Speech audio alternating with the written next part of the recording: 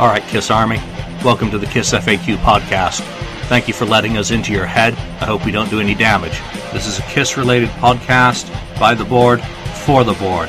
We hope you enjoy.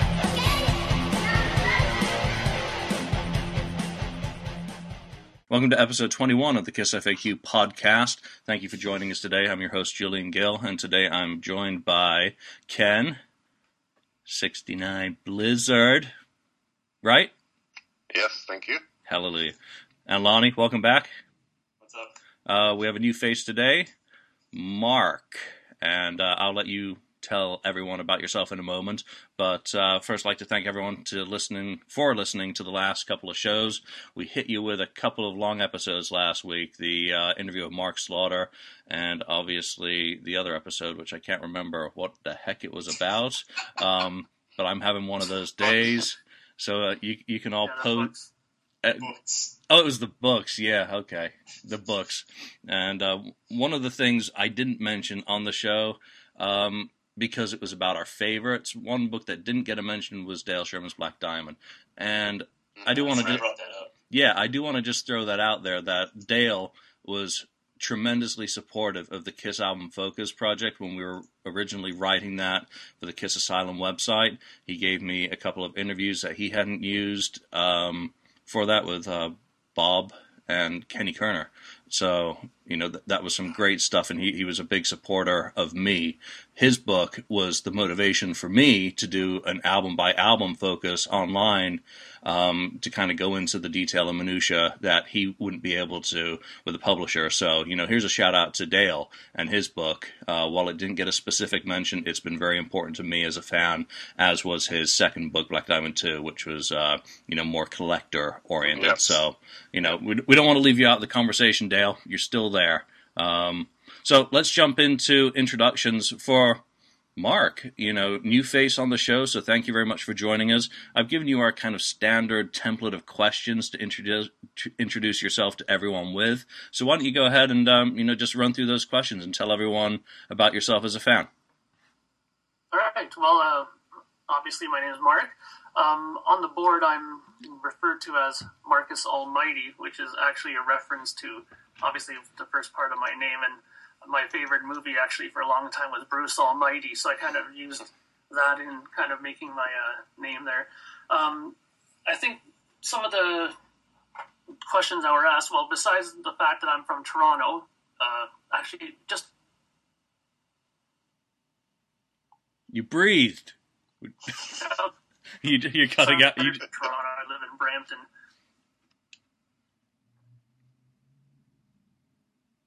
Uh-oh.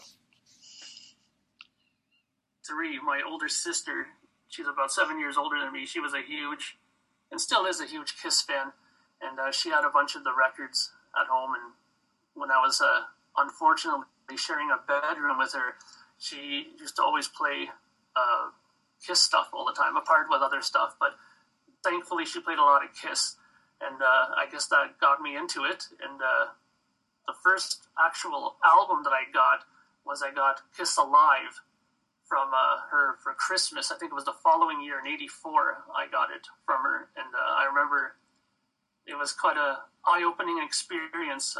When I got it, I went into my room and slapped on a pair of headphones, and for the next hour or so I was just in another world pretty much listening to it. At that point I had just went to my first concert the year before, which was Rush at Maple Leaf Gardens for the Grace Under Pressure tour.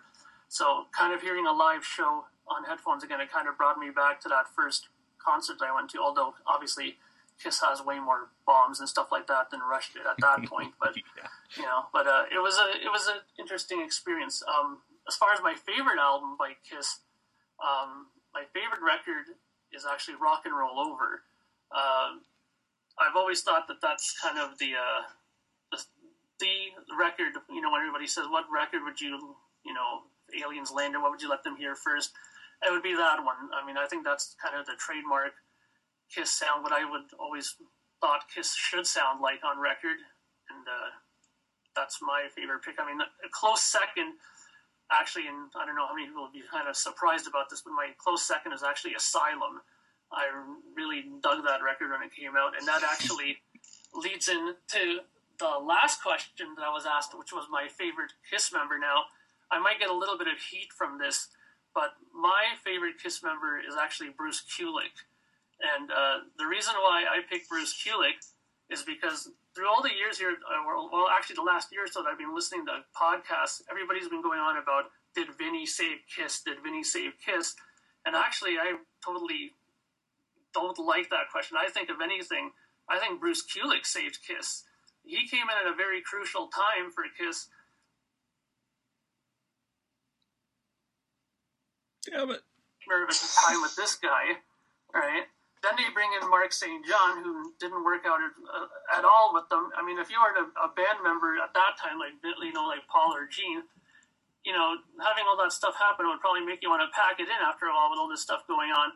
And here comes Bruce, and he turned out to be a great guitar player, more importantly, a team player, and I think he gave them stability through the rest of that time that he was with them, and all the way up till the the reunion. He was with them, and I never heard a peep about him, being a bad influence or anything in that group. So I think that if anybody, he saved Kiss, and he's my favorite member. I've met him a few times at the NAMM show, and I'll always say that he's my favorite Kiss member. that's awesome. I mean, I almost wanted to start chanting MVP, MVP, MVP, when you brought up Bruce, because he's really been an MVP for the band for a long part of their history. So, that's great to get someone, give Bruce a shout out. And while we're talking about Bruce, he's got a new album out. He's got KKB Revisited. And that's his 1974 recordings that they found the multi-tracks to.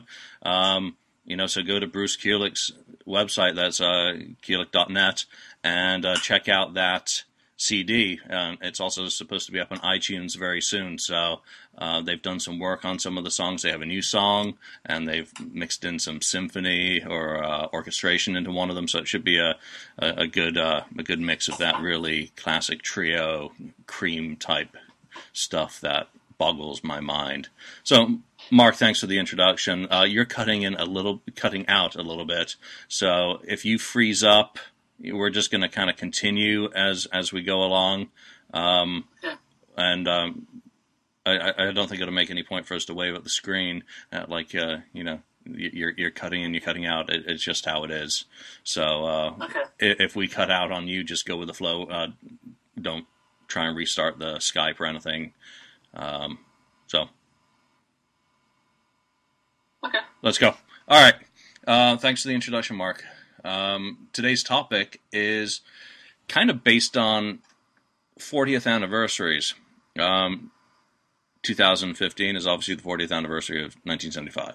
So, with that kind of idea and topic, we want to just start on some of the big 40th anniversary things that Kiss are really going to go through this year. And we're not going to do it by Kiss numbers, who seem to celebrate their 40th anniversaries in their 43rd year, or whenever it's convenient to brand something Kiss 40. Because aren't they on their Kiss 40 tour right now? When they're 43 years old? Okay. So we're going to talk about Dress to Kill. And that was the third of the originals released. It came out March 19th-ish, 1975. Same night, they're doing a club show in Northampton. So this was the final of the studio albums that becomes part of, I guess, the core part of the catalog, because it's the end of the first phase of the band. They're still leather, they're still dangerous, they haven't really done anything extraordinarily challenging musically. It's still meat and potatoes, basic. So let's start off with personal opinions of the album. I mean, first impressions when you heard it. Lonnie? Dress to Kill wasn't an album that I bought right away when I was a kid collecting the Kiss catalog, because I had, I'd pick and choose which albums I would get, because I had double platinum, and I would go to the record store and be like, okay, well, I have double platinum, and I'd look at Dress to Kill and like, well, it has Rock and Roll All Night on it, I have that. It has She on there, I have that. It has Come On and Love Me on there, I have that.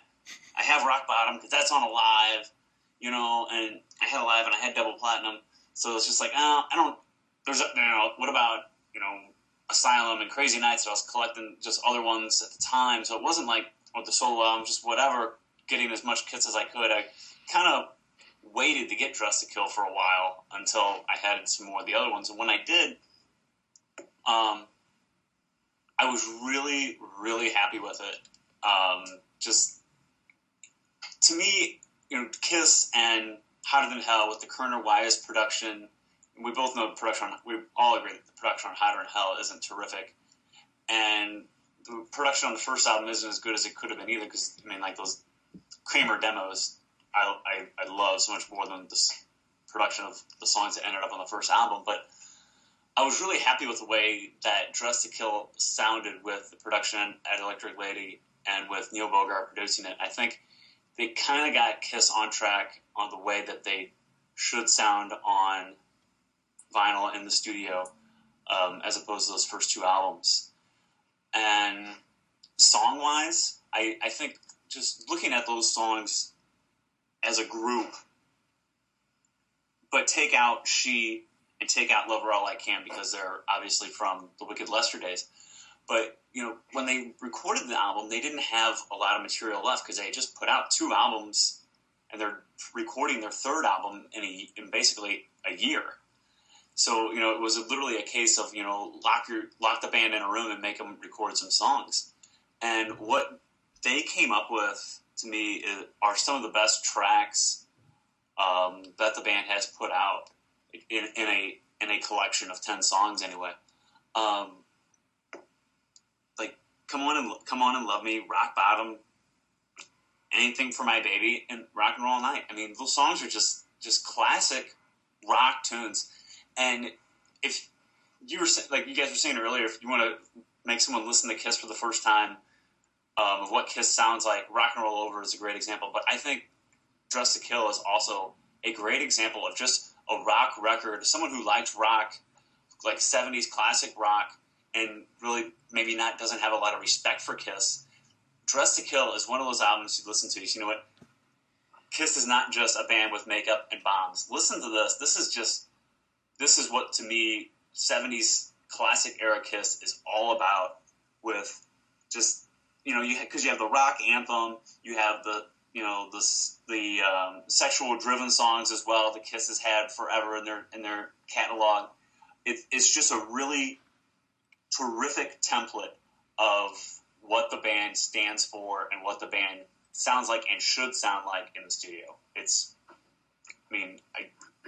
I don't think anybody's going to disagree that it's not a good album. It's just Kiss at their finest. All right, Mark, what were your first impressions of the album? How do you find it sonically? I agree a lot with what is it Lonnie? Sorry, I'm terrible with her name. Yeah, I agree with a lot with Lonnie said. One thing I want to say from my end of it, I still actually, believe it or not, don't own a CD copy of Dress to Kill. I've always had it first on cassette for the longest time, and then I've actually had it on album. That's the way I've been listening to it for the longest time. I've actually just bought the reissued one now, which I really love. Hey, there you go. And but I gotta say, I agree about the whole production thing. One thing that's interesting of note is everybody keeps bringing up Neil Bogart being the one, to help bring Kiss into that, slightly better sound. But I actually give props to Dave Whitman, the engineer, who engineered that record, because he, I think, had a lot to do with the bettering of the sound. Number one, they went back to New York to do the record. They were in a studio that they were comfortable and familiar with, which is important being a musician as well. I know that that's kind of an important thing, to be in an environment that you're comfortable with. And he was a great engineer, and they used him quite a lot later on. He engineered Lick It Up, he engineered Asylum, he engineered a bunch of their albums later on as well. And I think that it shows, like, whenever he was engineering their stuff, that he did quite a great job. They were pressured to go back in to do it really quickly, which is a credit to them that the record turned out as good as it did because of that, because it's, difficult under those circumstances, I'm sure, to come up with good songs. And but I think they also tried a bunch of other stuff too as well on this record. This is the first album, from what I understand, that they started mixing an acoustic guitar underneath the electrics for some of their songs, like Come On and Love Me. It's placed underneath quietly, subtly, as a layering thing. And those little things help in broadening your sound. And I think that just these little things and his skill. I mean, I'm sure Bogart had something to do with it as well. I mean, I'm sure if he didn't like something, he brought it up, right? But I really like the record. It's probably in my top 10, not top 5, but in my top 10. And I don't have anything negative to say about it. I mean, I like all the songs. I think that my least favorite is Anything for My Baby is the only song I kind of could do without on the record. But other than that, I think that record's great. And like I said, I just think that it was a big step production-wise, obviously, a lot better than Hotter Than Hell, better than the first album. But I think that the production really helped with that. And, what else can you say? It's a great record. The best of the first three, I think. I think you bring up a great point with Neil Bogart, and I think that's why most of the songs on this album are like in the short 2-minute range. He was pop. He wanted short, concise, bubblegum pop, and, Anything from My Baby screams. Paul Stanley bringing a song to Neil, saying, "What do you think about this?" And he said, "Oh, yeah, do that." It's just fluff. It's catchy. It's everything that you'd want out of, like, the kind of the generic radio disposable hits, that he was and that's Bogart was famous for. Dave Whitman is another great point. Obviously, he was there for the 1973 demo, so they had a rapport with him going way back. I mean, I believe Whitman engineered in the studio for Eddie Kramer when they did the March 73 recordings. I'd have to fact check myself, but off the top of my head, so. Yeah, off the top of my head, that's what I believe. But then you get Bogart, who it's probably another similar situation. I've always felt that Neil had more to do with it in terms of guidance than actual twisting knobs. I see that being the engineer's role more to capture the sound, and Neil's just there going, yeah, that sounds good, that song, and being more of an advisor. I think this is more of a self-produced album, really, and that Neil would be credited these days more as associate producer, or executive producer, or whatever. So it's like details like that. Ken, did you get this on day of release? No, I did not, because I didn't start buying Kiss records until 1977. So it took me, I want to say this is the last album I bought out of the first when I started getting the back catalog from Before Live 2.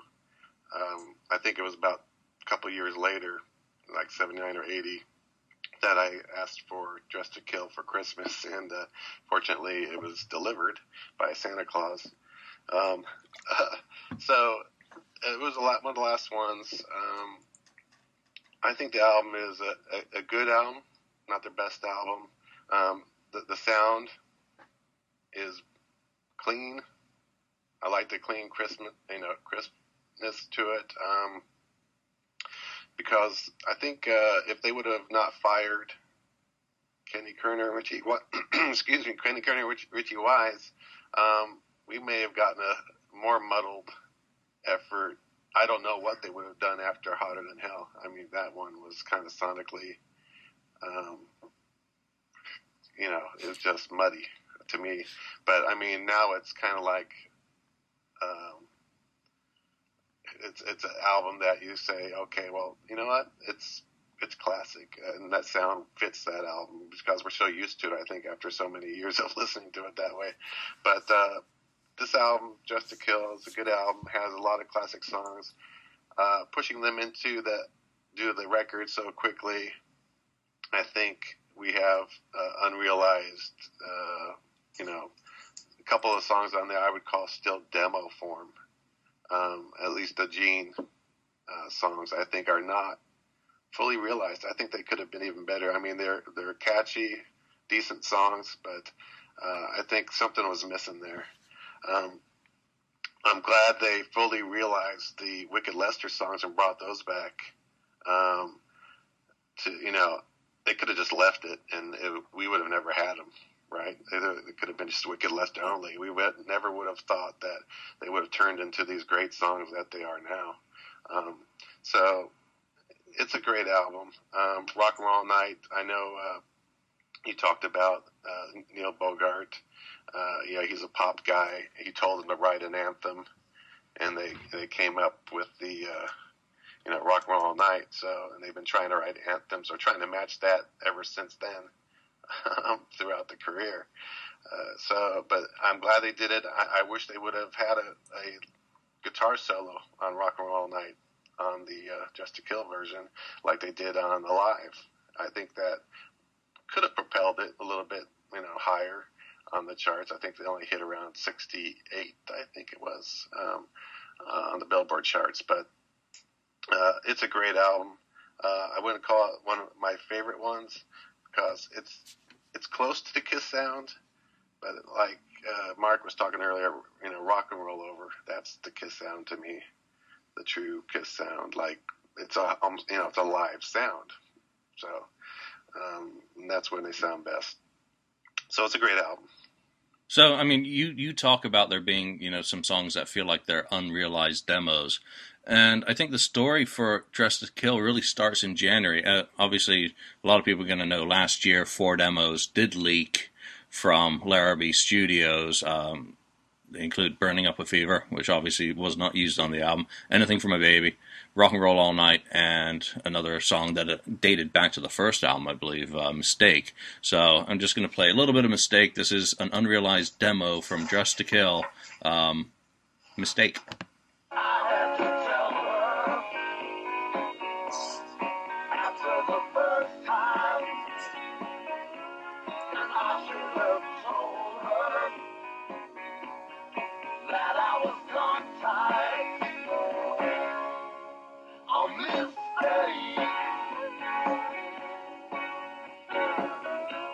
Okay, that's all I can handle with that.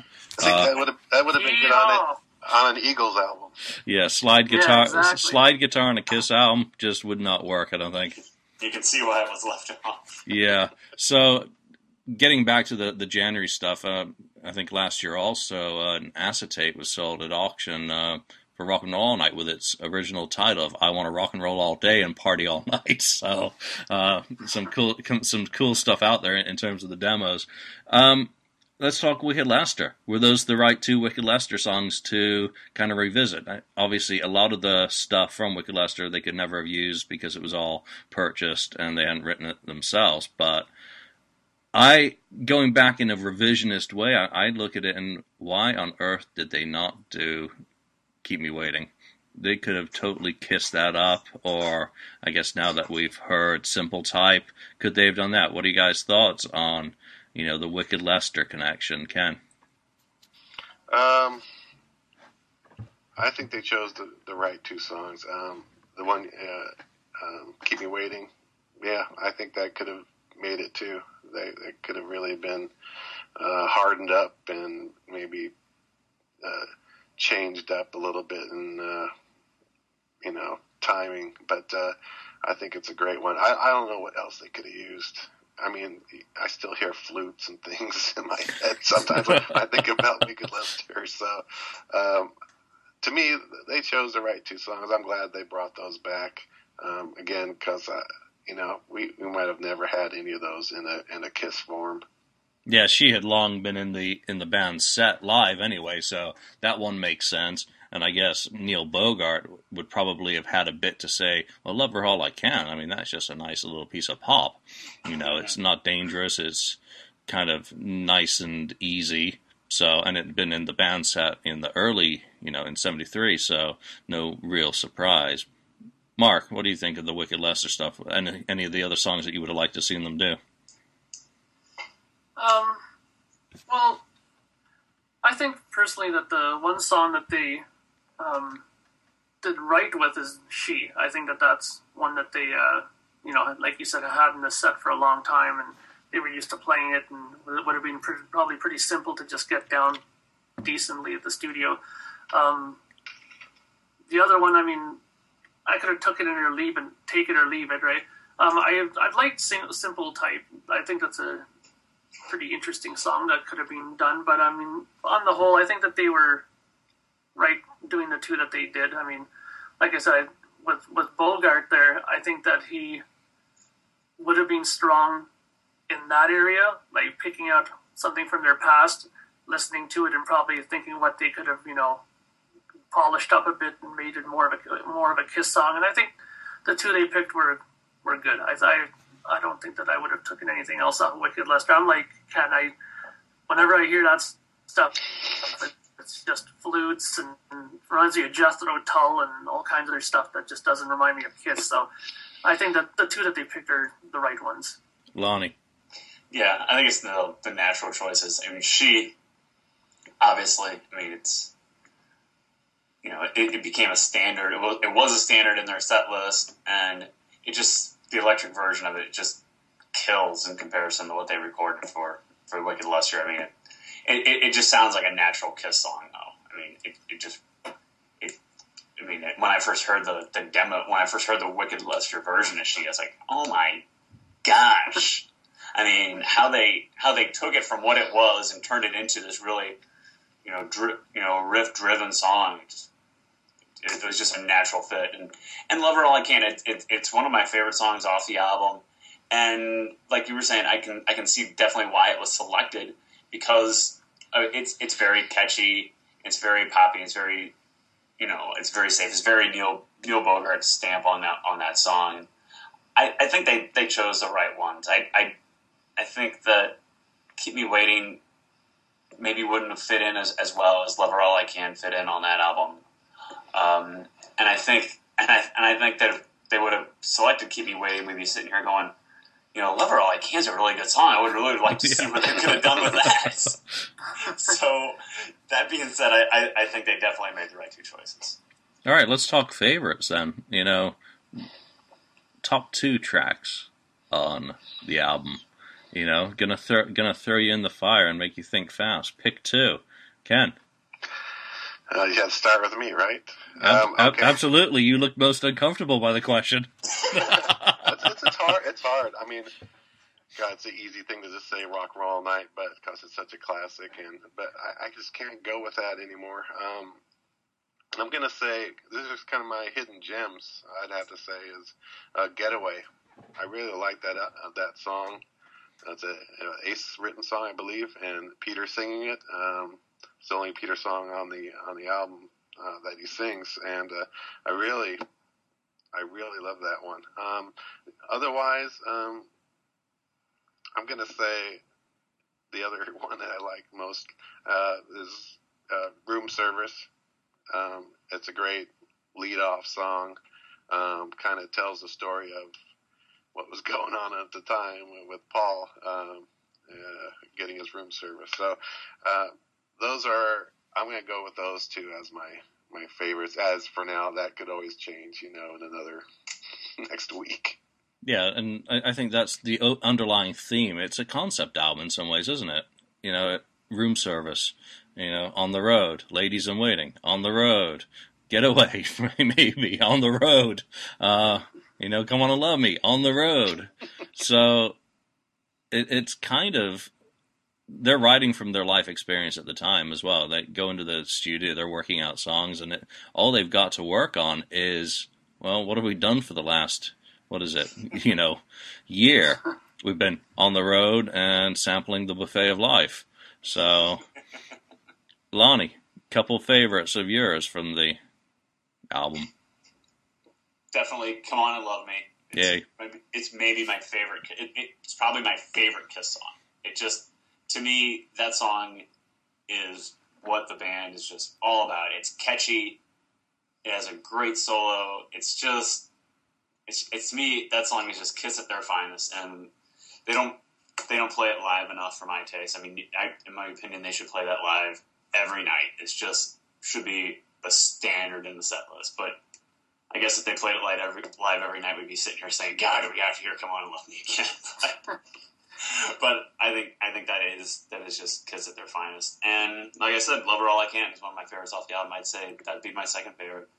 And I think it's so cool that there's 10 songs here, and just so far, just between two of us picking, there's 4 different songs. And that's what's so cool about being a Kiss fan, is that you can put 10 songs, everybody has a different taste on them, though. It's not like there's 3 good songs on the album and the rest of them are just crap. I mean, it's just one of the coolest things about it. I just want to say that. But Love Her All I Can and Come On and Love Me for sure. Yeah, and Come On and Love Me is obviously one of my picks. That's one of my all-time favorite songs. Like I guess a lot of people, my first exposure to this album was through Double Platinum. I didn't get this for a long time either because, obviously, limited budget back as a teen. I saw there's more songs on Double Platinum, buy that. And so I got very used to the versions, number one, the rock bottom intro being tacked on to the beginning of She on that album for some odd reason. So when I finally heard this album, I was like, oh, wow, this is different, and it sounds different. But Come On Love Me is one of my all-time favorite songs. I would love to hear that back in the set. I think being a little bit lower in terms of its voice, maybe Paul would be able to handle that a little bit better than some of the other stuff. And it's a live era, so it's a classic. I'm going to try and guess my second one is going to be Rock Bottom. Just love the swagger on that one. It's kind of funky. Great song. But it's so easy. Again, 10 songs. And they're 10 good songs. I don't think there's anything I despise. We'll get to the least favorite shortly, but, it's 10 very good songs. Mark, what are your favorites on the album? Well, I think it's pretty easy for me. I mean, I think the one right off the bat, I got to say Room Service. I mean, the first time I heard that song, when I first came on, I really loved that whole Room Service. I mean, I thought it was so catchy the first time I heard it. Great song. Actually, my second favorite song off of it, and this is also probably has to do more with the fact that, like I said, I got Alive first, and when I heard this on Alive the first time, I really, really dug it, being a guitar player as well, and it was, when I started learning to play guitar and stuff, was Rock Bottom. I really loved that whole intro sequence that they do at the beginning with the two guitars, and always thought it was really strong, and I mean, it's pretty obvious in the writing credit who wrote what. I mean, Ace obviously wrote the top bit, and Paul wrote the structure of the main song, I would say, right? But, I've always loved the live version of that. But on record, it's really good, too. I mean, if I'm not mistaken, I'm pretty sure that the album version has a longer acoustic beginning than the live. Yeah, I think it sounds really good. And once again, that record was where they started pulling out the acoustic guitars a little bit more as well, so it kind of fit for that song, obviously, and I just think it's really strong. I mean, like you guys were saying before, I mean, these favorites can change with all of us, I'm sure, on a daily basis. Like tomorrow, something else could be a favorite, right? But those two have always kind of stuck in my mind as being the ones that I always... I mean, heck, ask me in 5 minutes what my favorites are, and they probably will have changed. Yeah, exactly. But I mean, and I mean, it's also like she's also one that kind of comes and goes on a daily basis with me as well. I mean, especially the live version of that. I've always, loved the whole live version of that with the whole guitar solo bit tacked in on it as well, right? I mean, that's the guitar player in me talking, right? When I hear stuff like that, right? But I mean, as of right now, I'd say Room Service and Rock Bottom. They're definitely my two favorites from that record for sure. I think one of the coolest things on the album, and I guess more so in live performance, classic era, Ace. During She, that song live is just, fantastic. But does the album suffer from a lack of guitar solos? I mean, that's one of the things that is often lobbed at this. I mean, here you've got She with, obviously he borrowed part of the riff of 5-1 or something, for that solo. Does it lack guitars? Ken, what do you think on that? Yes, I think it does. I think can't remember which one is Two-Timer or Ladies in Waiting, right? I don't believe it has a guitar solo in it. And then the other one, what was the other one? We didn't have a guitar solo, but I think they could have had... Rock and Roll All Night. That's it. I said that earlier, didn't I? So Rock and Roll All Night was another one. And I think normally you get a little bit more fills of Ace's work throughout a song. Even ending a song, he'll trail off on a guitar solo sometimes, and we don't get that really here so much. It would have been nice. I think they rushed it. They rushed this album, and this may be is this the shortest album? Definitely, yeah. It's the shortest album. It's So they were really scraping the bottom of the barrel, not in quality of songs, but in amount of songs they had to record. So, yeah, I think they should have had a little bit more guitar work in there from Ace. I think one rumor is that they actually made the gap between the tracks longer to make the album seem longer, which I don't know. 15 minutes per side when you put it on. They had the trial length. Yeah, there was on the original vinyl. I heard that with the first pressing of it, I'm not sure if this is true, but I read somewhere that they actually had 3 to almost 4-second gappings in between songs just to space it out and to make it seem like a longer record than it actually was. Yeah, I guess they could have pressed the album on a 45. It's so short, right? But whenever we say that you've jammed too much music onto the side of one side of vinyl, I guess in this case, most of the pressing should be absolutely incredible in terms of audio fidelity. So, because that 15 minutes is well under the 22 minutes recommended for vinyl per side. Let's go into some of the live stuff. They go on tour in March of '75, and in the set list is "Come On and Love Me" and "She," and that's it. No Rock and Roll All Night, no nothing else. Are those the right 2 songs to present this album live, Lonnie? "Come On and Love Me" and "She" work great live. I think those are great choices to work with to start it on. Why Rock and Roll All Night wasn't included in the set list initially is really crazy to me. I mean, as much as we're all tired of hearing that song, and as much as they talk about how, oh yeah, we went in the studio to do to write an anthem, but then they go out on tour and they don't play it right away.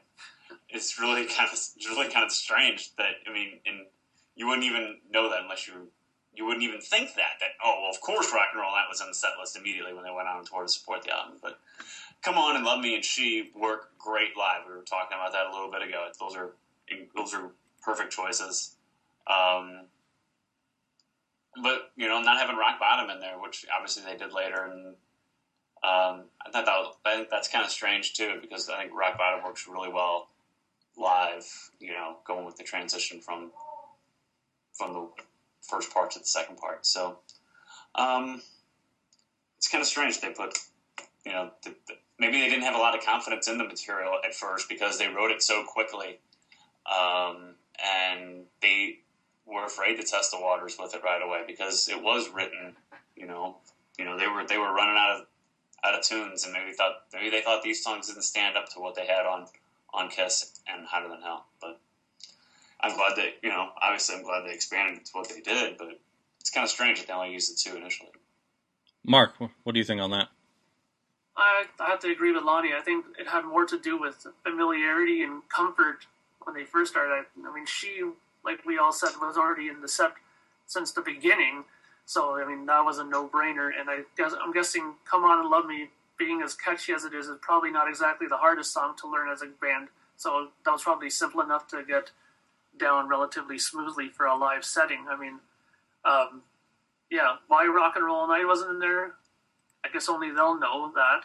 But, I mean, the funny thing is, as they went on later on in time, I'm guessing more in the Alive era of the touring was when they started bringing in a lot of the other songs. Like, I mean, being a video collector back when, video collecting was the big thing of the bootleg shows, I got both the Cobo Hall shows and was surprised to see Ladies in Waiting in there the one night that they played it. And, I mean, even that sounded really cool live.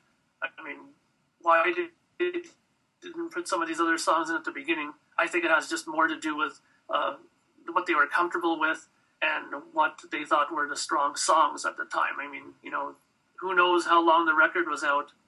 Well, when they started back on the road again, did they get enough feedback from the fans to even hear what people liked? Maybe they just played the ones that they knew would do well. Like I said, they've already known how that went over live, and Come On and Love Me, I'm guessing they probably figured that would go over, pretty well, and it wasn't too long a song, so if they didn't like it, it was over in just about 3 minutes anyways, right? So I'm just guessing it's, familiarity and what they're comfortable with is why. But the Rock and Roll Night thing, I think everybody will kind of scratch their heads about that, why that wasn't in there. I mean, after all the big push for it and the big stories about why they wrote it and this and that, to now put it in with their set list, it just, doesn't make sense to me. Yeah, it's really weird. At the beginning, they hit the road, they release the album. There's no single release at the same time. Rock and Roll All Night as a single comes out in May, I believe, late April, early May. So, that's a good chunk of time has passed on the road. We get into, I'm just looking at some set lists here. April 19th, Palatine, Illinois. You get Room Service in the set then, and at the sound check they rehearsed, Room Service. So my notes are off here. So you get other songs starting to come into the set in April, but the single's still not out. So it's kind of odd. I mean, Come On and Love Me, easy song. I mean, hell, I can play that, and I'm a pretty crap guitarist. So it's not much of a challenge to have done that. And she, like everyone said, they would have known that easily. They should be able to do that in their sleep after, 100 and something concerts the previous year where it was performed at the most of them. Does it sound like they have faith in this album? Lonnie? No, I don't think so. I think that they were scraping for songs, and they were just coming up with songs that they could put on an album because they're forced to do this third album. And I don't think they had a lot of confidence in what they were doing. They knew that Come On and Love Me was a good. I think they knew Come On and Love Me is a good song, so let's put that in the set. And we've already been doing that, but I don't think they had a lot of confidence in what they had put out. That they weren't ready to write another album yet. They had just done 2, and they had used up about everything that they had in their tank. And I think that they thought that, if it wasn't for Alive, that they thought this could be the end of the road. Yeah, but by May... I agree with that, actually. Ken, thoughts? They weren't confident in the album, and they weren't confident in their company, Casablanca at the time, because they were threatening to leave right around this time. So how much more effort, if you're thinking about maybe leaving, going to another company possibly, I don't know, I can't remember who that might have been, but it could have been Warner. Atlantic. It was Atlantic, right? So they weren't confident. Why promote it? They were, and then the other thing with Rock and Roll All Night, I can only imagine is when they're sitting there in the room and they're saying, okay, what are we going to put on the set list for this tour or this show? And Rock and Roll All Night's a single now, no, let's not put that on there. It's like, what are you thinking? I mean, you need to promote your album. If you're trying to sell records, you got to promote it by playing some of the songs off of it. And they're only, playing a couple. It's a solid album, right? Most of the songs, or all the songs, they're good. They're good songs. So I don't know why they're not promoting it. They were thinking about, they thought Casablanca wasn't giving them enough promotion to get them out there, to get the fans out there or the public out there to buy records. So I don't know. It's kind of like if you're at a regular job and you're kind of like upset with your boss, or you don't like what's going on. You're kind of shopping around like they're shopping around, looking to go to Atlantic. You're putting your resume out there. Are you really putting in an honest day's work when you're at the job that you kind of hate? You don't get along with your boss, and you're kind of thinking like, what are we doing around here? And this is just crap. It's kind of like the same analogy though, that they weren't really happy with what was going on. They're thinking about going somewhere else. We're forced to write this other album. We had to come up with these songs that obviously they didn't have a lot of confidence in. It's kind of like that kind of scenario. Yeah, I mean, from what I hear, that apart from the fact that they didn't think they were getting properly promoted, I mean, I remember reading in I think it was Ken's book there. What's on? The Behind the Mask. They were saying something about the fact that they also hadn't received royalties, and God knows how long from the label as well. So I mean, when you're not getting paid, I mean, you're not too anxious to probably do your work. And I remember also reading in another spot where Paul Stanley told Bill Aucoin that, they had to go back and to record, and that he wasn't inspired to write, and that Bill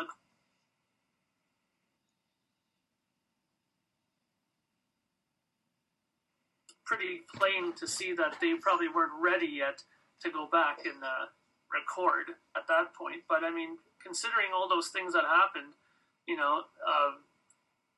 got a record that's actually not too bad. I mean, look at all the hoopla that was happening. With Joyce, starting to have a relationship with Neil Bogart there, and that whole conflict of interest there. And I mean, I could only imagine what that must have been like to be in the band at that point.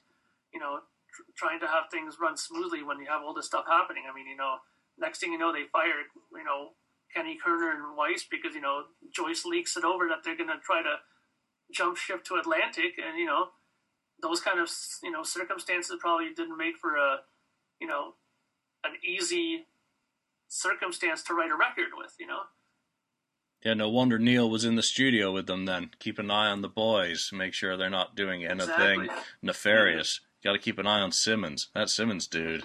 Neil Bogart was a smart man. But promotion-wise, we don't have a single out, but we've got Midnight Special is, for me, one of their top early performances, just because you get to see their proper stage, with the little yellow velvety thing going around the bottom of Peter's drum riser. And they record that, April 1st, 1975, Burbank, California, NBC Studios. It's not broadcast until, I think, July and November for, a couple of songs here and there.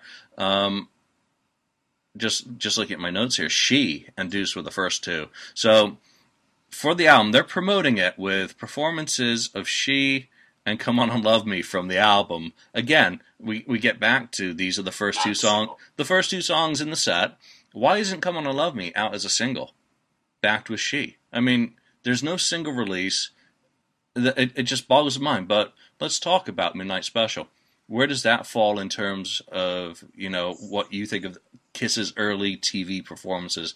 Because to me, this thing is absolutely incredible. It is my favorite, without a doubt. I like it even better than Dick Clark. So, Lonnie? One of the best. Absolutely. I mean, it's them. They're hungry, and they just sound fantastic on there. I mean, like you said, you get to see the stage. It's not them on the other television appearances that they had prior to that. It looks like Kiss, and they sound incredible. It's one of my favorites as well, as far as TV appearances go, if not my favorite TV appearances. Because I can't say enough good things about it. I'm just not going to sit here and just ramble on about how great it is, because we all know it's great, but it is. And to me, it doesn't get any better than that. And it's kind of, and it's one of those appearances too that if, you're talking to a friend or a buddy who doesn't know much about the band, it's one of those things that you could show them, a few songs without having to show them, sit down and watch Cobo Hall from January 76. Here, watch these few songs right here. And just watch this, and this is why I love the band so much. Yeah, and of course, Come On and Love Me wasn't even broadcast, so go figure.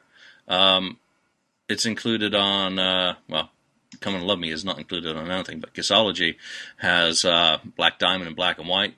You go and find Burt Sugarman's Legendary Performances DVD, you get it in color. So there you go. Ken, what do you think of Midnight Special? It's fantastic. It's Kiss in their true environment. They've gotten all the what you want to call this, the webs out from maybe touring in the first year or so. They're just a solid unit. They got everything down. Everything's tight. It's just classic Kiss. I mean, it reminds me of a little bit of the one at Winterland, that kind of performance. It's just classic Kiss, and it just shows that they're going to run over, they're just going to steamroll right over you. You may not know who they are, but it's like I can imagine those people who were there probably seeing them for the first time. It's like, holy crap, what the heck is this? Their jaws probably dropped. And I think this is the one where I think it was at the end of Black Diamond. They do the Peter Criss destroys his drums, right? Set and kicks it out and the whole bit.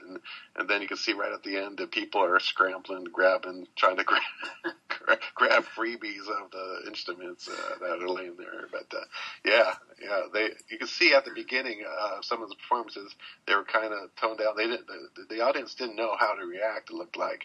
But then once it got into it, you could see they were really getting into it and enjoying it and pumping their fists and the whole thing. So it's one of the most classic performances of that time on TV. Yeah, I mean, by that time, people knew who Kiss were. They've gone from being nobodies who probably scratching their heads with Dick Clark or Mike Douglas, the previous year, to, now they're playing 1,500, 4,000 seat theaters on their own. I mean, they're the headliners in most cases. Touring with Rush opening still, some other bands here, I think Status Quo, James Gang, a couple that pop into mind. Marcus, what was your thoughts on the video? That's really all we have promotionally. Well, I mean, I've always viewed it as essential viewing for anybody who's into Kiss. I mean, whenever I watch the Kissology, that's one of the things I never skip over is the midnight special. I mean, I've always thought that Kiss were smart in one thing, that they always capitalized on their television appearances. They always seemed to give it an extra 100% when they were on it. I mean, the Dick Clark thing, I think they did well on. Even was that a TV show again? The name Mike Douglas. Mike Douglas. I mean, even that. I mean, as kooky and weird as it was, I mean, because it was so strange, I mean, I'm sure it had people talking, and that's the kind of thing you want to have television for, is to get people talking, right? So even that kind of worked out as something good for them. But I think Midnight Special is one of the best appearance of them live on a stage. And I mean, on a television stage, I mean, it's a different environment than a regular concert thing. I mean, I've always heard that, you have to maybe turn down the volume a bit because it's television and this and that. There's different circumstances while filming. But I mean, they put on a great performance on that. I mean, I've always thought that the whole thing at the end with Black Diamond, with the, they had the pyro and the flash pots and they kicked over the drum set. I mean, they let people know that they meant business. And by the end of that, I mean, they probably easily doubled their audience just from television from that. I mean, that's what TV's for. And I mean, Bill Aucoin came from television, so he knew how important television was and what it could do for the band. So props to him for getting them on these kinds of things, because I'm guaranteed that that's what helped them get to where they were. And putting on a great performance like that also had to happen, and they delivered.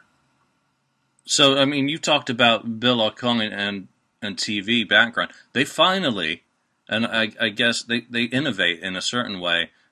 Cobo Hall, they record 2 performance videos to use as, advertisements as such, kind of early promotional videos, so Rock and Roll All Night and Come On Love Me, which I just find absolutely stunning to this day. I mean, it's the Alive stage from the cover, it's everything wrapped up in there.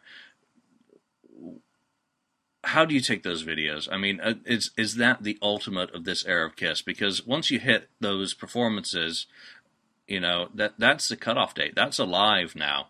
The set list is the Alive set, essentially. You still get a few songs here and there, but Dress to Kill's over with. They're now working on Alive. They filmed these 2 promo videos for Dress to Kill, but that's going to sum up the whole Alive era.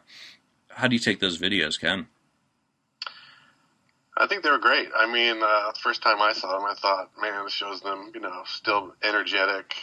I don't know why they didn't do those right off the bat, put those out right when the album came out. It would have been the smart thing to do. Even the album cover itself for Dress to Kill is kind of probably confusing to people. These guys dressed in suits, I want to say the first 3 album covers, they should have put Kiss on there with their instruments, especially the first album. But even this album, they should have done that. But the videos would have been a smart thing to release earlier than later. It was kind of too late at that point. But I love watching those videos. They're great. I mean, of course there's lip sync things, but it shows them, very energetic, showing that they're a very energetic band, and but it doesn't match up to the Midnight Special real live performance. Yeah, I'm looking at the screen captures I've got as part of the FAQ's concept video archive. I'm like, wow. Even now, just looking at it, I'm not even looking at the video. Yeah, that's cool. But album cover, yeah, packaging. Here's a label that's nearly bankrupt at this point, or struggling, in the very least, and they give you a beautiful embossed cover. I mean, that's just nuts. Is that the quintessential Kiss cover, though? Them in suits, just a complete contradiction in some ways. An embossed cover, 20 minutes of music. I mean, is that just Kiss all over? Lonnie, what do you think on all that? That is a good point. That is great. It is Kiss at their finest. It's only 20 minutes of music, but we're going to give you this great presentation, though, this embossed cover. I mean, that really is Kiss. And I can see how the band in suits is, especially you look at that now, it's a classic photo, and people, geeks go to New York, Kiss geeks go to New York, and I got to get my picture at the intersection. People just still gush over that. But at the time, you read stories about when they were doing that album cover that they didn't know what to do for the album cover. And they're like, well, let's put the guys in suits and put them on a street corner just for something different. And none of them, except Peter, even owned a suit at the time. So, they're all wearing, I think, both Neil's suits and stuff like that. And if you look at it, you can tell they look like high waters on Gene. And it's very unique that and the record company's going broke, and we got to have Neil Bogart produce it. But when we put out the album, let's emboss the record itself. Though it's just, I don't know. I bet their accountants were scratching their heads at that point, saying, "What are we doing? Why are we doing this? You don't realize what this is costing us just to have it embossed like that." Did they have accountants, or had the accountants already leaped? I mean, that album covers the corn. I'm just again looking at notes here. Well, they should have done the whole photo shoot. The photo shoot wasn't it part of it where they're getting in the phone booth? Yeah, phone booth. Yeah. And you see that thing, it's the Superman kind of thing, right? Yeah. They could have done that with panels, and it probably would have been a better. Yeah, a pictorial cartoon type strip of the sequence of going into the booth, down on the down on the subway station thing, reading newspapers and right. But I don't think Go ahead, Mark.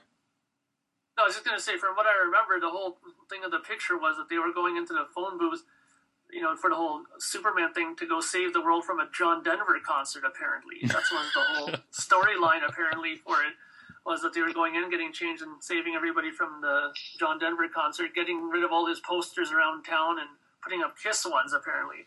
And, I mean, the thing about the whole record thing, if you just don't mind me jumping in here with this, was that I think, though, this is an early indication, though, of where Kiss wanted to go, or at least Neil Bogart wanted to, with giving the fans a little bit something extra. I mean, at this point, he didn't have a lot of cash, so maybe the embossed cover was the only thing he could afford to do, because we all know what happens next. They do a live, they come up with an 8-page booklet. From here on in, there's always something more to it. I mean, Rock and Roll Over had the big sticker. There was a poster pretty much in every other one. Like Unmasked had a poster, Dynasty had a poster. There's another huge booklet in Alive too. There's a gun and Love Gun. I mean, they were going that way, but like you said, restriction of money. I guess the embossed cover was all they could do at that point, right? So I think it kind of made sense that they did it. I mean, they wanted to set themselves apart, right, from everybody else. I mean, who else had an embossed cover like that? I don't know, but were they the first, or I don't know. No. You know what? They were so low on money at the time, they left a K out of the Kiss logo. on that, which I never recognized originally until someone brought it up a couple of years ago to me. Like, hey, there's a S missing from one of the logos. Matt Porter brought that up to me when I bought the album, because I was doing an album thing on the vinyl page, and I was showing a picture of each album, and they were talking about it, and he was the one who actually brought that up with the whole missing S. I never noticed it either. So where does this fit for you in terms of, let's say, the Classic 6? Where does this rank? And put you on the spot, really. For me, it really is not up there as an album. I will put the debut up high just because of the number of classics on that album. The sound of it, I happen to really like. I mean, obviously it's not as good as a demo. I'll put Rock and Roll Over above it just because that's perfect Kiss for me. Quite possibly my number one Kiss album as of 10 a.m. Pacific time today, anyway. I'm not really sure where it goes against. Sonically it's similar to Love Gun, that I find it very uninspired sounding. It's solid, don't get me wrong. I find it to be it's a great album. It sounds good, but I find it a little bit lacking in dynamics, which you really get out of the edge of Rock and Roll Over. So Love Gun and Dressed to Kill for me are sister albums in terms of both being a little bit neutered and safe, and I don't really want to use the word, but boring sonically. There's nothing that jumps out of the speakers and it assaults me when listening to either of those albums. And Destroyer is just in its own category because it's unlike anything else. So for me, it's down towards the lower end of the original 6. So I'm going to probably put it in 5th or 6th place there. What about you guys? Where do you rank it? And I won't go to Ken first this time. Lonnie. Give you a moment to think about it. Lonnie, I'll throw you to the wolves. He's been throwing you under the bus all day coming to you first. I'd put it in the middle, maybe 4, because of those 6, I think everybody's going to have Rock and Roll Over 1 or 2. And for me, I really put Destroyer up there, just because of what it means to me in my personal timeline. And don't get me wrong, I really like the album. I was singing its praises when we started the show. But of those 6 albums, I'd probably put it 4. I think if I had to, behind Rock and Roll Over and Destroyer and probably the first album, just because of the classic tunes that are on that first album. They're still in the set list 43 years later, even though we're on the 40th anniversary tour. Mark. Well, as we all know, I've ranked Rock and Roll Over numero uno, and it would be still that way with the 6. And it's hard to say. I mean, honestly, the record that I would let rank the least, to be honest, and there's a few reasons, is Destroyer. Just because, I mean, everybody and their brother, always talks about Destroyer, and I heard it so much growing up, and I just think I just got overkilled with that record as I was growing up from my friends who were into Kiss and stuff like that, and I don't know, don't get me wrong, I like the songs on it, but I don't think I would put it near the top, like I said. And I also think that the production is just way different from what a Kiss record should be, but that's just my opinion. Dressed to Kill, I guess I would probably put it 4th, maybe. I mean, Hotter Than Hell I would place under it for sure. And like you said, the first album, even though it's not sonically as good, I mean, that's pretty much a greatest hits album. I mean, every song on that first album, I mean, for the exception of probably Love Theme from Kiss, they probably play that and included on their set list. Lots of the songs are still included. I mean, have they ever not did a tour with Black Diamond? I mean, come on. And, Love Gun, that to me has a special spot for me. That's why I probably rank it as high as it is. And, I mean, when you're talking about the production of it, I've always thought that that's kind of an odd album because I've always figured that Eddie Kramer had more to do with Ace and Peter's tunes than he did with the rest of them. I kind of get the feeling that Paul and Gene at that point were kind of like, wanted to control their own stuff more, because I kind of notice a sonic difference between their songs and, like, for example, Shock Me always seems to comes out more heavier than the rest of the songs on that record. I always kind of got that vibe that Eddie Kramer had more to do with those songs. But in any case, we're talking about Dress to Kill. I would say Dress to Kill would be like fourth for me in the list. All right, Ken, you've had time to think this time. Right. So, Dress to Kill, I agree with you, Julian, about the sound of it as compared to Love Gun. It's that kind of same tone to a degree. The thing with Dress to Kill, again, is it's not fully realized. I think, again, they were rushed. They were lacking songs. So for that matter, and for the lacking solos too in that, I think I put that as number 6 of my 6, actually, where I have Rock and Roll Over as number 1, and then probably Kiss after that, and Hotter Than Hell. So I would put Destroyer. I know I put Destroyer above Love Gun, around even with Love Gun for me, but yeah, that Dress to Kill is number 6 because it's kind of incomplete, and the songs are so short. The solos, it's just a rushed album. Though, you know what? Even though we talk about the classic 6, the original 6, those are all great albums in their own right. This is just a matter of this one just falls for me at the bottom of those 6. Yeah, that's the funny thing about it when we talk about the best of the first 6. I mean, come on, the first 6. There's not a bad album. That is Kiss. That is quintessential. That is the core of the catalog, and everything that comes after is something of a, whatever. These are the original 6 when they were four united guys, really, or at least we think they were. So one thing we haven't talked about today much is the bootlegs and lives, because what's the point when you're talking about Dress to Kill? If you want a great recording from the tour, go out and buy a live. So, obviously there's the 2 eras of the tour. First, before kind of May 16th, which is a couple of songs of the album in the set. Then they start messing around with everything and it becomes a live. So it becomes a little bit pointless to discuss that.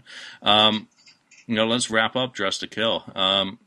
Any least favorite songs and final thoughts on it? I mean, stuff... Deluxe edition, would that make any sense? I don't think we know of enough stuff that's actually out there. Obviously, the demos that we mentioned earlier do exist. It would be great to have in perfect quality added onto the album. But final thoughts on the album, Lonnie? I don't think a deluxe edition for Dress to Kill would work. I think there's plenty of. I don't think there's a lot of material out there, because I think this is what they came up with because they didn't have a whole lot to work with. I think there's plenty of other albums that I would love to see a deluxe treatment of, a proper deluxe treatment of anyway, more than Dress to Kill. But it is a great album. If I had to pick a least favorite song on there, I don't know. I guess I'd say Ladies in Waiting. And not that it's a bad song, because it's like picking a least favorite of the first 6 Kiss albums. I mean, it's hard to say. I'm not saying it's bad, but if I had one that is forgettable for me, it'd be Ladies in Waiting. But Dress to Kill is to me, it's Kiss right before they made it. They're on the cusp of becoming the juggernaut that they became with Alive. And although maybe the wheels were maybe falling off a little bit at the time, because they're shopping around with record company and maybe not had a lot of faith in the record company at the time, but it was the last piece of the puzzle before they put Alive together and became what we know them as today. So I like the album. Even though I would rank it fourth, like you said, it's like picking it's hard to say. It's not that I dislike it. It's just those classic albums. You can't say even if you ranked it like sixth, like Ken did, it's not you dislike the album. But it's hard because those albums are just so essential to what Kiss is. So it's a great album. I like it, and deluxe treatment I don't think would work though. Yeah, I guess it's sometimes like asking someone who their favorite child is. You just can't do it. Mark, final thoughts on Dress to Kill? Well, I'd say my least favorite song is, like I said before, Anything for My Baby just doesn't do anything really for me. But I mean, like you guys said, I mean, it's the whole catalog or the whole discography from the first six are just classic stuff. I mean, how can you really not like something from those records? But that's just like my least favorite song off of that. As far as the deluxe thing goes, I mean, I agree in the sense that there doesn't seem to be really much that they can do. But there's one thing I think they could do that I think would be really cool, is they could make a deluxe if they did something with, I don't know if you guys follow Yes at all, but they just released now something called Progeny, where they released 7 live shows from a tour, and it was multi-track stuff. It was not fixed up, because I have it, I listened to it. There's errors galore on it, that feedback and things dropped out. And as we all know, they recorded on this tour for a live. I mean, what would be really cool, I'm guessing they would never do this though, is to just maybe make a little box set from that era, include a remixed or remastered version of Dress to Kill, and include those shows that Alive were from, but put them in their original form. Who cares if they've screwed up or if there's a feedback or, the singing is a little out of tune here and there. I think the Kiss fans would die to hear those original source tapes in their entirety untouched, right now I know Yes fans are just dying over this box set because it's, the real deal. It's real shows top to bottom, and Kiss, I'm sure have done that throughout their career where they've taped and filmed themselves and stuff like that. Why not make something like that where you can make a box set around that period? They could do it for a lot of the later period, I'm sure, for what they did later on. I mean, why can't they do something like that for this? But I mean, we know how Gene and Paul are when it comes to stuff like this. Unless they get paid big bucks, you're never going to see it, right? So, but I think that they could do something around it. But, will they ever do it? Who knows? I doubt it. But, I think they could do something with it. So there's plenty of time if anyone is listening out there before the 40th anniversary of Kiss Alive, that maybe a live box, with all those recordings there's 5 recordings, I believe, Detroit, Cleveland, Davenport, and Wildwood. New Jersey. Yep. Well, since we're on the 40th anniversary of the band, though, the 40th anniversary, they might not celebrate the 40th anniversary of Alive till 2018 or something, They can do whatever they want. Ken, your final thoughts and least favorite track, I guess. Well, my least favorite, I agree with Lonnie, Ladies in Waiting would be my least favorite, but again, I still enjoy it. It's just the least favorite. And whether this could get a deluxe treatment, I think it would probably be the last one of the last ones, other than maybe some non-makeup album, to get a deluxe treatment. I agree with Mark that they should probably include something live with it, even DVD or just audio live as a part of a box set. And if they can dig up other demo versions of these songs or any other demos they might have had laying out. Well, maybe not the one that Julian played earlier, but I'm sorry, I didn't mean to ruin your morning. yeah, I wouldn't. I don't think I'd put that one on there, but there might be something else out there that they could put on it. But it's still a great album from the classic 6 and from the beginnings, and it's I recommend it to anybody who doesn't have it, who is a Kiss fan, even a little bit. They should pick it up. Yep. So I'm going to put my least favorite song, and it's Getaway. I just find that too happy, crappy. It doesn't go anywhere. It doesn't have any point. It doesn't have anything. It's just meaningless to me, that song. I mean, even as much as I don't like, some of the kind of the outlook in Ladies in Waiting and Two Timer, they've at least got a story. Getaway just is repetitive drivel to me. But it's still fun. It's fun, dumb rock and roll, okay? So it's just the least favorite. And I think Dress to Kill, to wrap it up, their first top 40 album. So they'd obviously made strides. Everything comes together later in the year with Alive. So it's hard to separate Dress to Kill from Alive because it's the tour, it's the album, it's the last of the 3 studio efforts from which everything else is built on. So it's kind of the end of pre-history because Kiss takes off with Alive. It's a decent album. Again, it's not one of my favorites, but everyone can chime in on the board when we put this topic up later today and give their opinions and thoughts, and also anything that we've missed, because obviously there's a lot to talk about when we're going over these albums that we don't necessarily have the knowledge or instantaneous reference to be able to dig into. So give us your thoughts on the album out there, and thank you all for joining me today. So let's call that a wrap for Dress to Kill. That's a brief history of time. Dress to Kill. Thank you, Ken. Thank you, Lonnie. Thank you, Mark. Thank you. Thank you. And Mark, welcome to the show. Thank you very much. It was great doing it. Awesome. Thank you, everyone.